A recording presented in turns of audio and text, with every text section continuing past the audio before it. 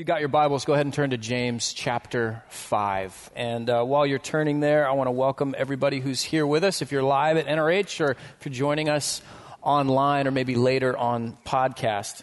Here's what we're going to do today. I'm going to read James 5 verses 13 to 18, and then we're going to work through this passage. Is anyone among you in trouble? Let them pray. Is anyone happy? Let them sing songs of praise. Is anyone among you sick? Let them call the elders of the church to pray over them and anoint them with oil in the name of the Lord. And the prayer offered in faith will make the sick person well. The Lord will raise them up.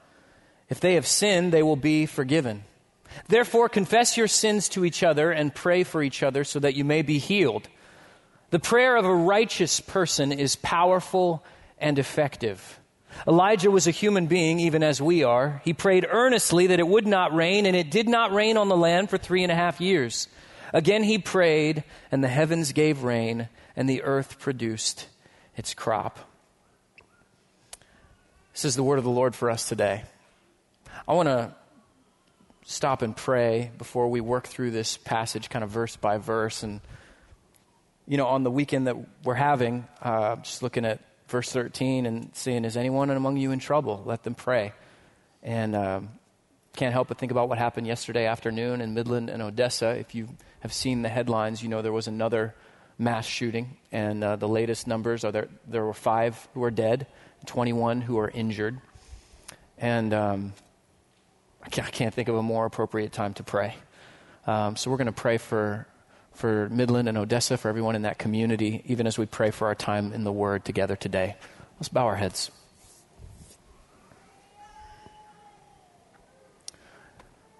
God, sometimes I just don't have words. And we see things that happen in our world, and all we can say is, God, this isn't how it's supposed to be. We need you. We need you as a healer. We need you as a redeemer.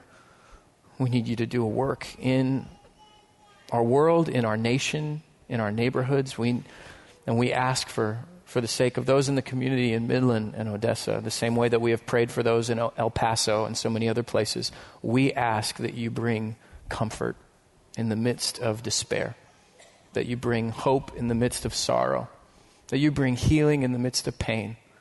We pray for the families of the victims, some who are praying to you right now for their loved ones in the hospital. We pray for their recovery. We pray for their healing. We pray also for those who are mourning the loss of loved ones and family members. God, we don't know much yet, but we know it's wrong. We know it's evil. And we know that we need you. So we ask that you pour out mercy and grace on Midland and Odessa. I ask specifically that you work through the followers of Jesus in that community, that they would be a light in the darkness, that you would use them to be supporters, encouragers, servants, prayer warriors on behalf of so many, and that this would be a time that you work and show your love in the midst of senseless violence and hatred. And God, lead us in our time together today. Make this passage a living word to us. Open our hearts.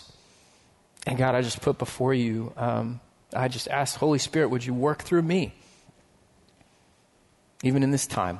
Lead us and guide us. We pray out of trust in you. And we pray in Jesus' name. Amen. Man, I'll be honest. I'm an optimist. There's part of me that I'd rather start a sermon with a little joke or with one of those kind of moments. And yet, a passage like this reminds me that God meets us in whatever situation we're in, and we don't have to pretend. And the answer in every situation that we are in, for James, is prayer. Some form of the word pray is mentioned in every single verse, it's some 7 times in every verse that I just read. It is undoubtedly the theme of James's conclusion to a letter he's written to a group of Christians. If you've got your physical Bibles open, you see we're 2 verses off of the end of the letter. And he is summarizing how then should Christians continue to live in the ups and downs of life. And for James, a key part of the answer is pray. So what I want to do, and this is some of this that we're going to get into at the beginning of the message may seem a little bit fundamental, a little bit 101, and yet for James it becomes the foundation for what he's going to talk about to help understand to help us understand what we can know about prayer. And so if you're new, if you're exploring what it means to believe in God, if you're exploring the truths of Christianity, I'm glad that you're with us. I'm glad that you're listening online. If you've wondered some about prayer, this text is going to give us some insights. So the first observation we can say that's pretty basic, but it's going to be foundational for everything else, is that prayer builds relationship with God. Now, again, I know that that's kind of like a duh, of course, but I want you to look back at verse 13 to help understand how this works itself out. Is anyone among you in trouble? Let them pray. Is anyone happy? Let them sing songs of praise. James wants us to see that our relationship with God should be multi-dimensional, but also that we should recognize it as a two-way street. It's part of how he's talked throughout this letter as we engage in relationship with God, that it's not just a one-way form of communication. In the chapter before this, in chapter 4, here's what James says in regard to this two-way street. Come near to God, and he will come near to you. Now, sometimes we hear that, and maybe you hear that and think, okay, so again, God's waiting for me. I'm the one who has to show up, and that's what the preacher's going to say. Well, in part, yes, and in another sense, no, not at all. What we need to understand is that from the beginning, because God desires a relationship with us, because he does in fact want to draw near to us, what we have to understand is that first and foremost, God has been the one in pursuit of us. See, we believe that God made the world and that God came to save the world in the person Jesus Christ. That is a way that we know God has drawn near. And when Jesus drew near, when Jesus of Nazareth, God in the flesh, lived and walked among other people, he came to the hurting. He came to the hopeless. He was willing to be at parties where people were happy. He came in all corners of life and engaged with people and drew near and built relationships. He built friendships. He invested in a group of followers. He taught big crowds. He engaged on every scale with the people around him. But the fact that we can pray, the fact that God, the creator of the universe, would even hear our prayers, the fact we can draw near has only been made possible because Jesus did more than just draw among us. He was willing to take on our sin and pay for it on a cross. And through that, through his death, burial, and resurrection, now anyone with faith in Jesus gets to be part of God's family. And that is why I believe when Jesus taught his disciples to pray, he said to begin with, Our Father in heaven. See, if you've grown up in church or if you've heard a number of sermons, some of this is like, yeah, I've heard this before. But we can't get past how radical that idea is. It should change our perspective on prayer. That through Jesus, we now have a direct line to the divine creator, sustainer of the world who calls us his kids. Prayer is a gift, a privilege, not just a Christian right or something that like responsibility. It is in fact a relationship we're invited into. And so for some of us, if you grew up in or around church, or maybe you're newer to church and yet you get into maybe a community group, you start gathering around people, whenever prayer comes up or people ask for prayer requests, here's what inadvertently happens. Certainly what happened to me. I'm a preacher's kid, grew up in church, and here's what I saw.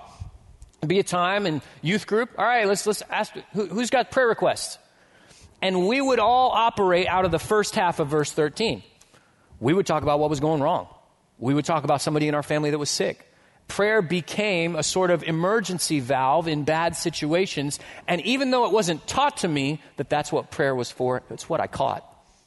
So all of a sudden it would come around to me and go, hey, Taylor, you got any prayer requests? And if I couldn't think of a sick person in my family or around me, I'd be like, nope, I'm fine. But James fights against the idea of a one-dimensional prayer life when he goes from the people who are in trouble to, is anybody happy? You having an okay day? You have something to pray about. You have something to sing about. You can pray from a place of gratitude and thanksgiving. in a relationship, we're invited into more than just the bad days when we go to God. Just a side note, if that's a pattern you've got into, and I've been there before, what that inadvertently means is that you are using prayer as a way to kind of ask God to work in your life only in the situations you care for him to work in. You're trying to control God and have him do what you want him to do to fix the problems that you have. Think for a moment about anybody in your life that when they call or when they walk over to your cubicle at work or when they text you, you know they're only reaching out because they want something. What kind of a relationship do you have with that friend or with that family member or with that coworker? See, if we only go to God when we're in trouble, if we only go to God with the bad, if we only go to God with what we want him to fix, then we have a one-dimensional relationship with him and we are missing out on part of what it means to draw near. Last thing I'll say before we move on with the passage. I get that when we talk about prayer, that when we talk about individual prayer, sometimes that can be kind of like a nebulous thing to think through or work out. Or maybe for some of us it's something that seems really obvious. But here's what I want you to think about for a moment. Think about the way that you communicate with friends or with family members throughout the day. Just the different modes of communication. Specifically, like think, okay, you've got your texts that'll happen throughout the day. And for some of us, like when you hear a sermon on prayer, you're immediately like, oh, I pray all the time. All throughout the day, I'm talking to God. That's great. You got your text thread open, basically. And you're sending those short little prayers. Hey, God, help. Hey, God, thanks. Like, God, I recognize you're here. Like little quick moments. That's awesome. But then there's another way that you communicate with other people. You sometimes will, and I know we do this less in 2019, but sometimes you'll actually pick up the phone and call. and usually, like when I do that with friends or family members during the day, it's usually task oriented. If I reach out to my wife or to a coworker, it's like, hey, did you fill out this? Hey, did you see that email? And it's like a quicker task oriented driven thing. And sometimes we have those kind of prayers. Something happens and specifically we're like, God, I really, man, I'm not sure what to say to somebody about this. And we have a kind of oriented prayer with a specific need. Sometimes it's when we gather at a meal or even pray by ourselves before we eat and we're thanking God for what he's given us or praying before the meal. A little quick task-driven kind of phone call prayer.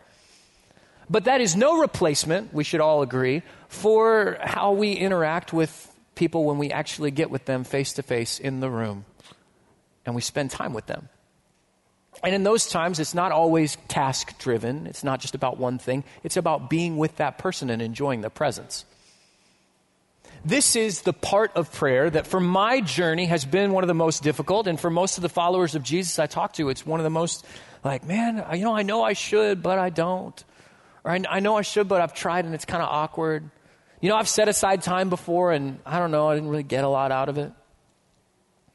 So let me just invite you, and maybe some of you are listening and you're like, I've never done that before. And it sounds like I would either I don't even know how I do that. I would get super distracted, or that's intimidating and I just don't know what to do. So let me start you with something real basic. This is something I have done before. I dare you this week, every day, pick a time slot. Because typically when we meet up with friends, it's not usually at random. It's like we've set a time. Like, hey, we'll meet you for coffee at 4:30. Oh yeah, we're gonna do dinner on Wednesday night. Like whatever it is, you've got a set time.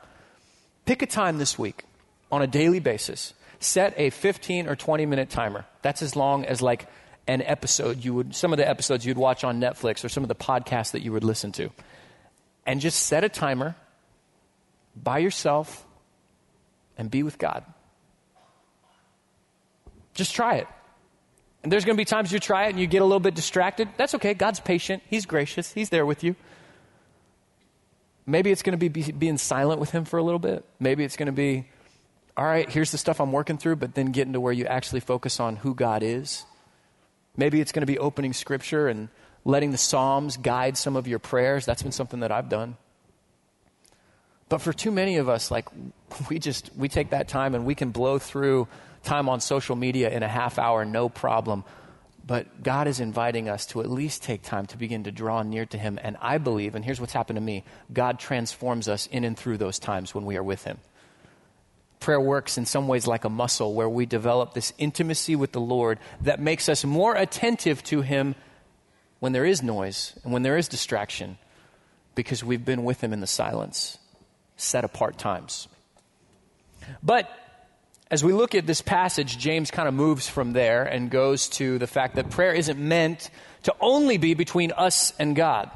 What I want you to notice in the verses that follows is that prayer requires vulnerability with others. Now, if talking about spending 20 minutes alone with you and God makes you uncomfortable, what I'm about to read next might make you even more squeamish, and that's okay. I kind of actually hope it does. So, when we look at the text, we see here, starting in verse 14, James says, "Is anyone among you sick? Let them call the elders of the church to pray over them and anoint them with oil in the name of the Lord." Some of us are reading that and we're like, that's different. Just wait. Go to verse 15. "And the prayer offered in faith will make the sick person well. The Lord will raise them up. If they've sinned, they will be forgiven." Now, these two verses have caused all kinds of different theories and controversies and stuff. And among the many questions you might be asking, one of them might be, okay, maybe like at the Hills, do you guys like actually do this? You like anoint people with oil when you pray over them? The answer is yes. Not always, but our elders will do this at the request. And you notice it is the the sick person who is requesting for this to be done. James even says that they're calling for the elders, which some New Testament scholars indicate, this is probably somebody who is severely ill, most likely, because they're asking for the elders to come to them. It implies that they're not able to actually come to a gathered worship time. Now, we don't necessarily like delineate that way, and we're like, unless you're in a hospital, we're not coming with the oil. That's not how it is. I have sat with our elders in the prayer room with members of our church who have requested this, one in particular I can think of who was fighting cancer, and seen them anoint this person with oil and pray over them. And in those kind of times, this is the kind of thing I hear our elders say. This oil isn't special in and of itself. This is a sign and symbol of healing. And as I anoint you with this oil, I'm going to pray and ask for God's healing power to come and heal you. That this, we believe, here in James 5, is a physical picture of a spiritual principle. That God is the great physician, that He's the one who heals. And so we pray to Him. We ask Him to do this work. But the other thing about this passage, among the many other questions you might have, I want to focus you on this for a moment. Did you notice that James instructs the person in need to reach out for help? There's some other questions you might ask about this text. I don't have time to deal with them today. Here's what I want you to wrestle with. I believe that in today's world and in our American westernized, pull yourself up by your bootstrap society, we, more often than not, have perpetuated a culture of projected strength. That we like to present that we've kind of got things put together. That some of us have grown up in families where to acknowledge weakness or to ask for help or to say like, I'm hurting right now, like that was not acceptable. Or it was taught like if you've got those kind of feelings, if you're working through something, like you need to stuff that down and push through and grit it out. And the challenge is that if that's how we've been taught inside of our families or inside of our culture, and then we walk into church, James invites us into something that is counterintuitive and countercultural. To be the one to say, I'm in a place where I need help. It makes me think about ministry that my wife and I volunteered in. This has been several years ago at the church we were at in Charlotte, North Carolina, before moving here. And on Thursday nights, we volunteered with a ministry called Celebrate Recovery. This is a ministry, if you're not familiar with it, that works with people for their hurts, habits, and hang-ups. Now, they were meeting on Thursday nights on our church property, and there was always a time of worship. That was usually how my wife and I were volunteering, was helping to lead worship. Then there'd be a time of teaching or maybe a longer testimony from someone, and then everybody would break up into groups. And in these groups at Celebrate Recovery, the people there would talk about their hurts, about wounds from their past. They talk about their hang-ups, things they were continuing to try and get out of. They talk about habits that they were praying for God to release them from. And through that, over the time that we volunteered, we saw God work in some really transformative ways in people's lives.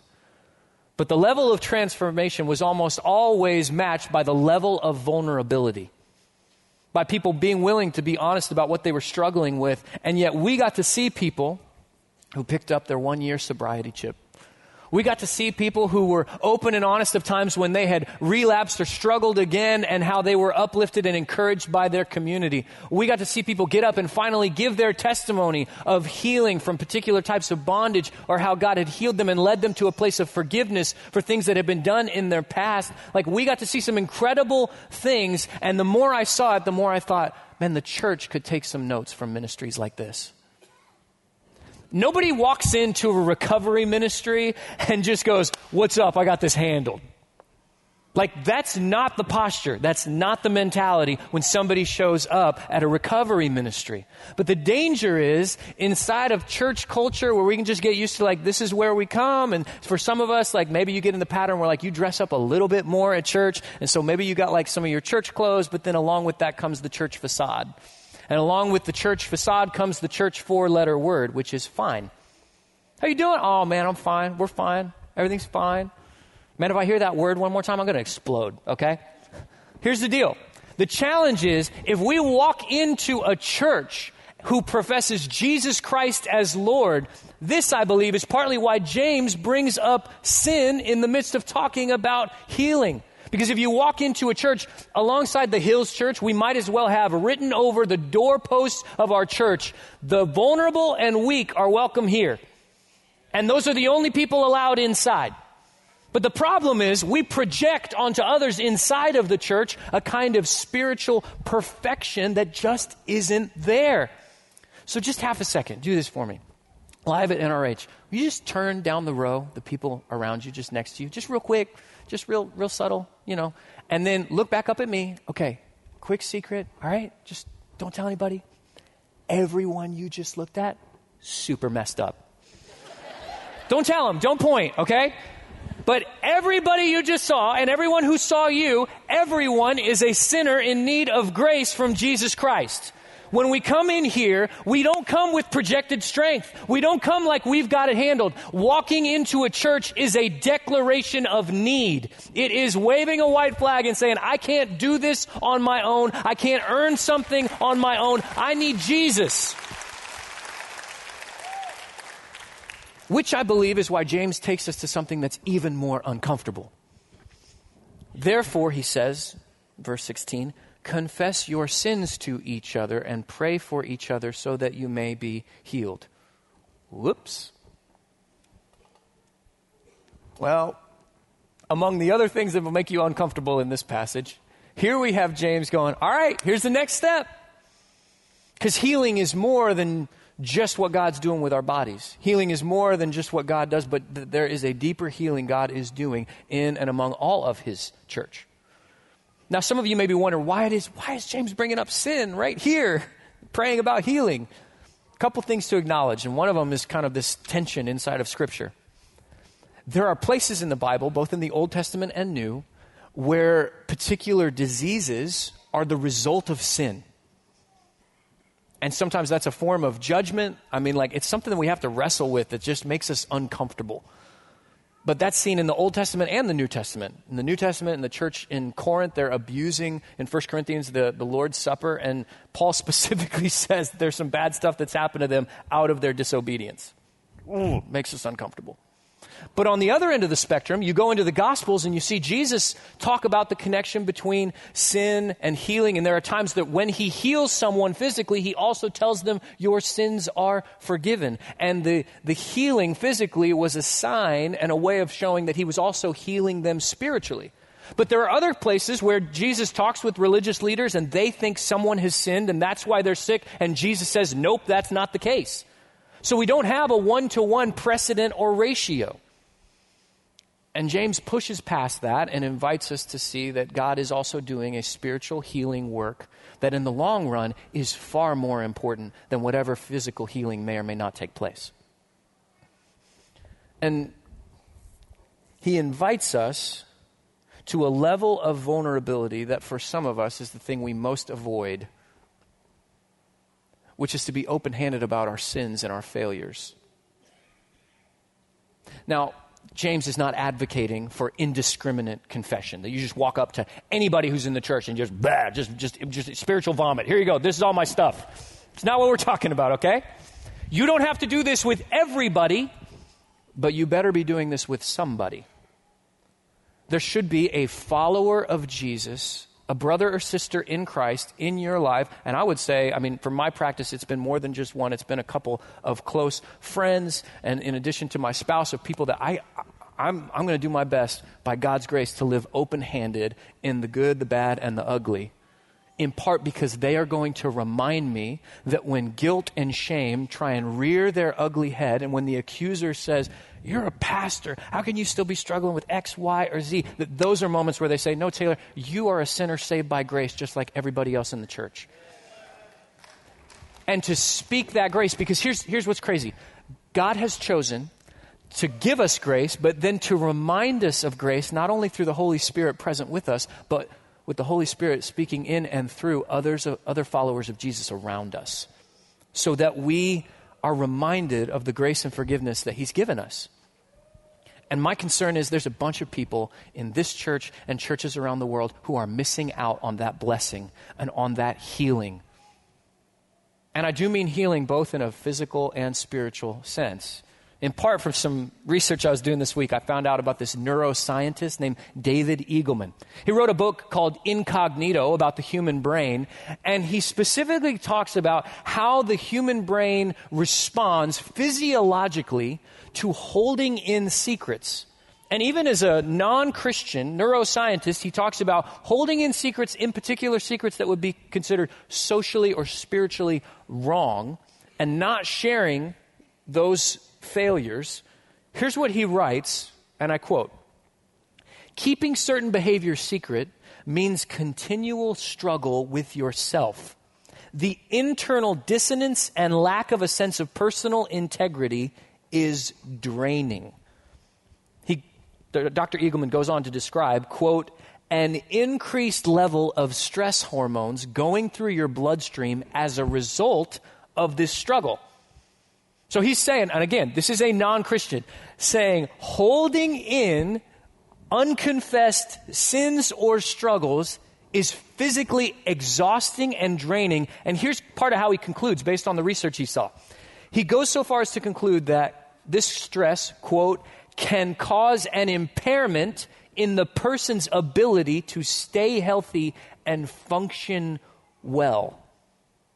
Okay, I'll remind you, that's not a Christian. This is a non-Christian neuroscientist in a popular level book based on research he's done at an academic level, saying that James 5, God had something that was right because he's the one who created us and wired us and knows that when we confess, when we live open-handed with our struggles and with our ups and downs, God not only does something spiritually, but there is a physical healing and release.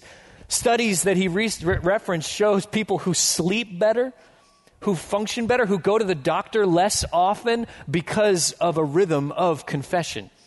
That's data, okay? That's not like a preacher's opinion.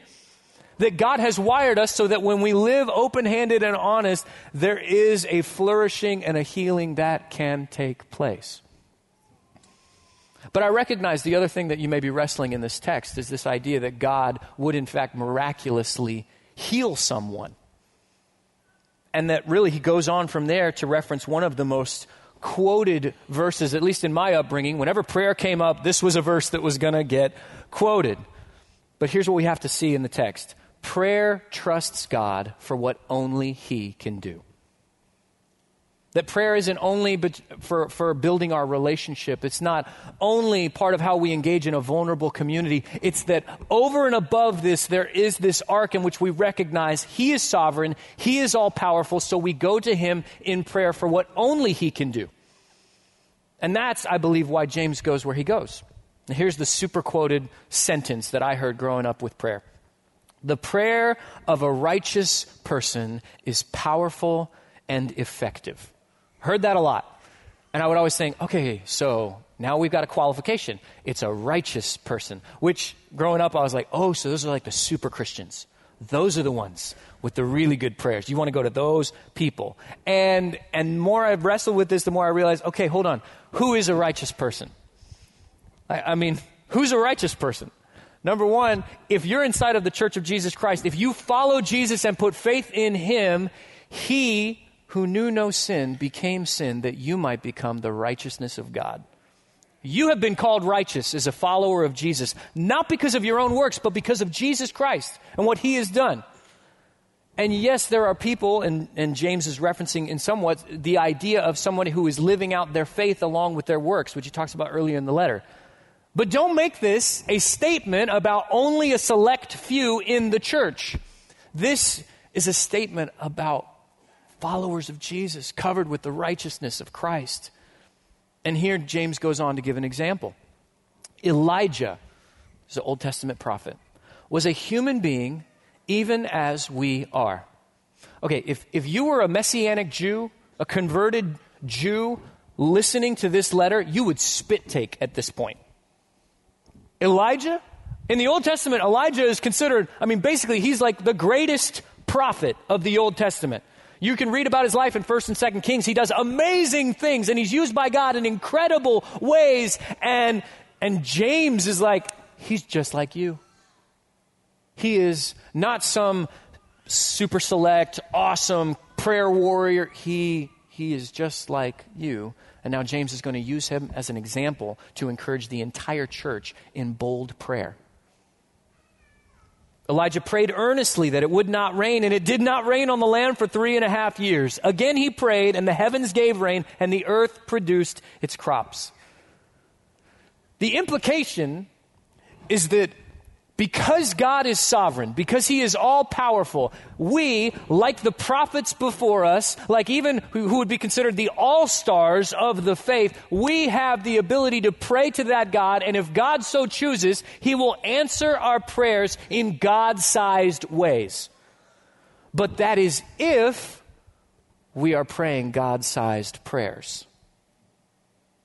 Elijah prayed for something that from a human standpoint is not possible. But through prayer, God redefines what is possible.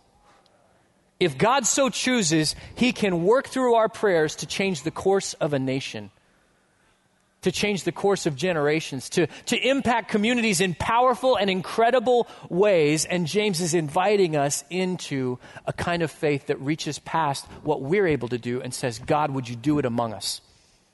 Would you answer our prayer in this kind of a way? Now, it's worth noting Elijah prayed because God told him to pray that. So Elijah operates inside of God's will.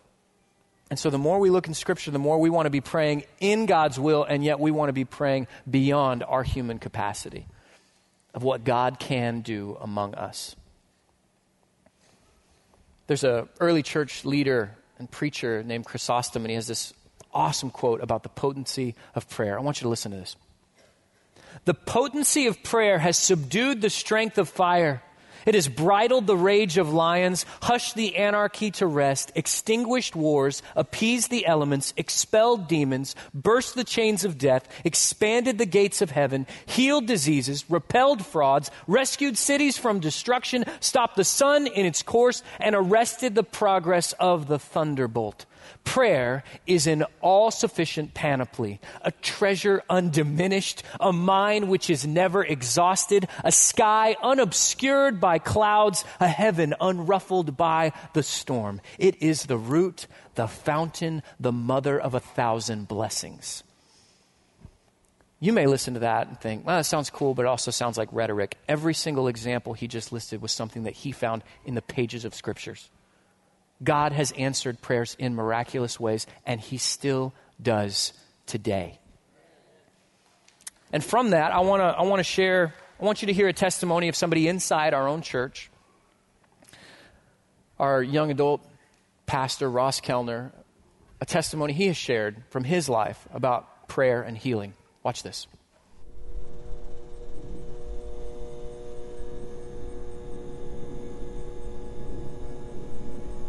My daughter's name is Charlotte, and she was about 10 months old when we had this powerful moment with the Spirit. And before that, as a baby, Charlotte would get ear infections randomly. And it would always be at the worst times. When we're exhausted as parents, we're going to sleep, she'd be crying and weeping and nothing would help, so we'd have to go to the doctor's office or go to Walgreens and get some medication. And so I remember I was going to church the next morning to preach. It was a Saturday night, and 11:30 hits, and all of a sudden I'm about to fall asleep, and she's crying, and I'm like, oh, here we go again. But it was in a moment where I felt like that God would speak to me to lay my hands on her and pray for her. And usually I would not get that inclination, wouldn't feel that way. But I was able to pause myself and say, I don't need to call the doctor. I don't need to do this. Let's just, by faith, go in the room, and Emily and I will lay our hands on her and pray. We should lean into prayer, that we should lean into you as God, as healer, and heal my daughter this ear infection. And so Emily and I, we lay our hands on her, and we just quiet our hearts, we quiet our minds, we're frustrated, and we just surrender how we're feeling and say, God, bring healing to Charlotte here. And we did this for about 2 minutes. We just laid our hands on her, and she stopped crying, and we go back to bed, and we didn't hear anything else. We woke up the next morning, and she was happy as a clam, and she was healed of her ear infection. And obviously God doesn't work like that in every single situation to heal people, but I really believe that if we called upon the Spirit to move in and through us more throughout our life by faith, that we'd see 100 times more impact of what the Spirit can do in our families, in our workplaces, in our schools, wherever we're at, that God can move in a powerful way. So little Charlie and I, after growing out of that experience of God healing your ear infection many years ago, I feel like what God has taught me is to not try to control everything and say, I got to fix this, I got to try to do this, and just go into Ross mode, which we all have that mode of self-perseverance and controlling things, and say, hands open, God, what do you want to do here? Let me just pause. Let me not rush into action, but rush into presence with the Spirit. And that be the centerpiece of my faith, more than doing simply being with God. Because it's in those moments we're actually empowered to hear the God of the universe speak and to see him move where we wouldn't otherwise. And when the times that I've done that, I've seen just God use me as a dad in more wise ways, as a husband, and just lean into joy more, lean into gratitude, because it's not about me. It's not about me trying to fix it. It's not about me trying to have all the answers, but it's about God moving in and through me by my surrendering myself. Right, Charlie? Love you. Love you.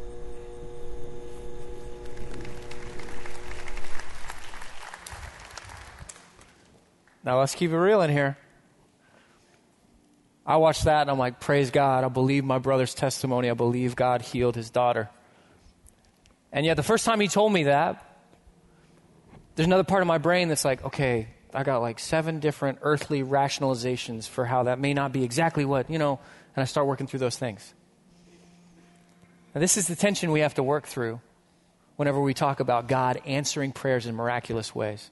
I get that for some of you, that may have been hard to watch because you have somebody you have prayed over. You have a loved one, you have a child, and you've laid your hands on them, and you've asked God to do something, and it hasn't been immediate, it hasn't been that way. And I can relate to that. And at the same time, I don't want those instances to keep me from celebrating when God answers prayer in a miraculous way. Here's the tensions we have to hold on to when we operate from faithful, expectant prayer. One tension, and I heard this a lot, and we still hear it in church, just because God can doesn't mean he will. Now, this is something that's true. God is sovereign, and when we pray to him in faith, we are also submitting to him that we don't know everything. And so we don't always pray perfectly, but instead we are offering to him and we trust whatever he's going to do because he's sovereign, because he's in control. But the problem is, if that's my only handrail, if that's what I grab again and again and again, just because God can doesn't mean God will, then over time what happens to me is I limit my prayers by earthly expectations. And so the other end of this that I have to grab onto to walk faithfully in prayer and asking God to do what only he can do is that just because God hasn't doesn't mean he won't. God is in the business of doing new things among his people. God has always been in the business of doing the unexpected and working in ways we may not anticipate. God had never come to earth before in human flesh, but then he did.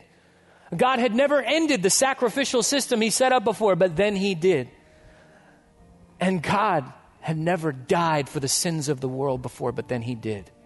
That God is doing a new thing among his people again and again through his Spirit. So I grab onto those two tensions and I say, God, I'm still going to pray in faith. I'm still going to lift this up to you. And so here's what I want to do to finish. This is going to be a little bit different than normal. I'm going to invite you to stand.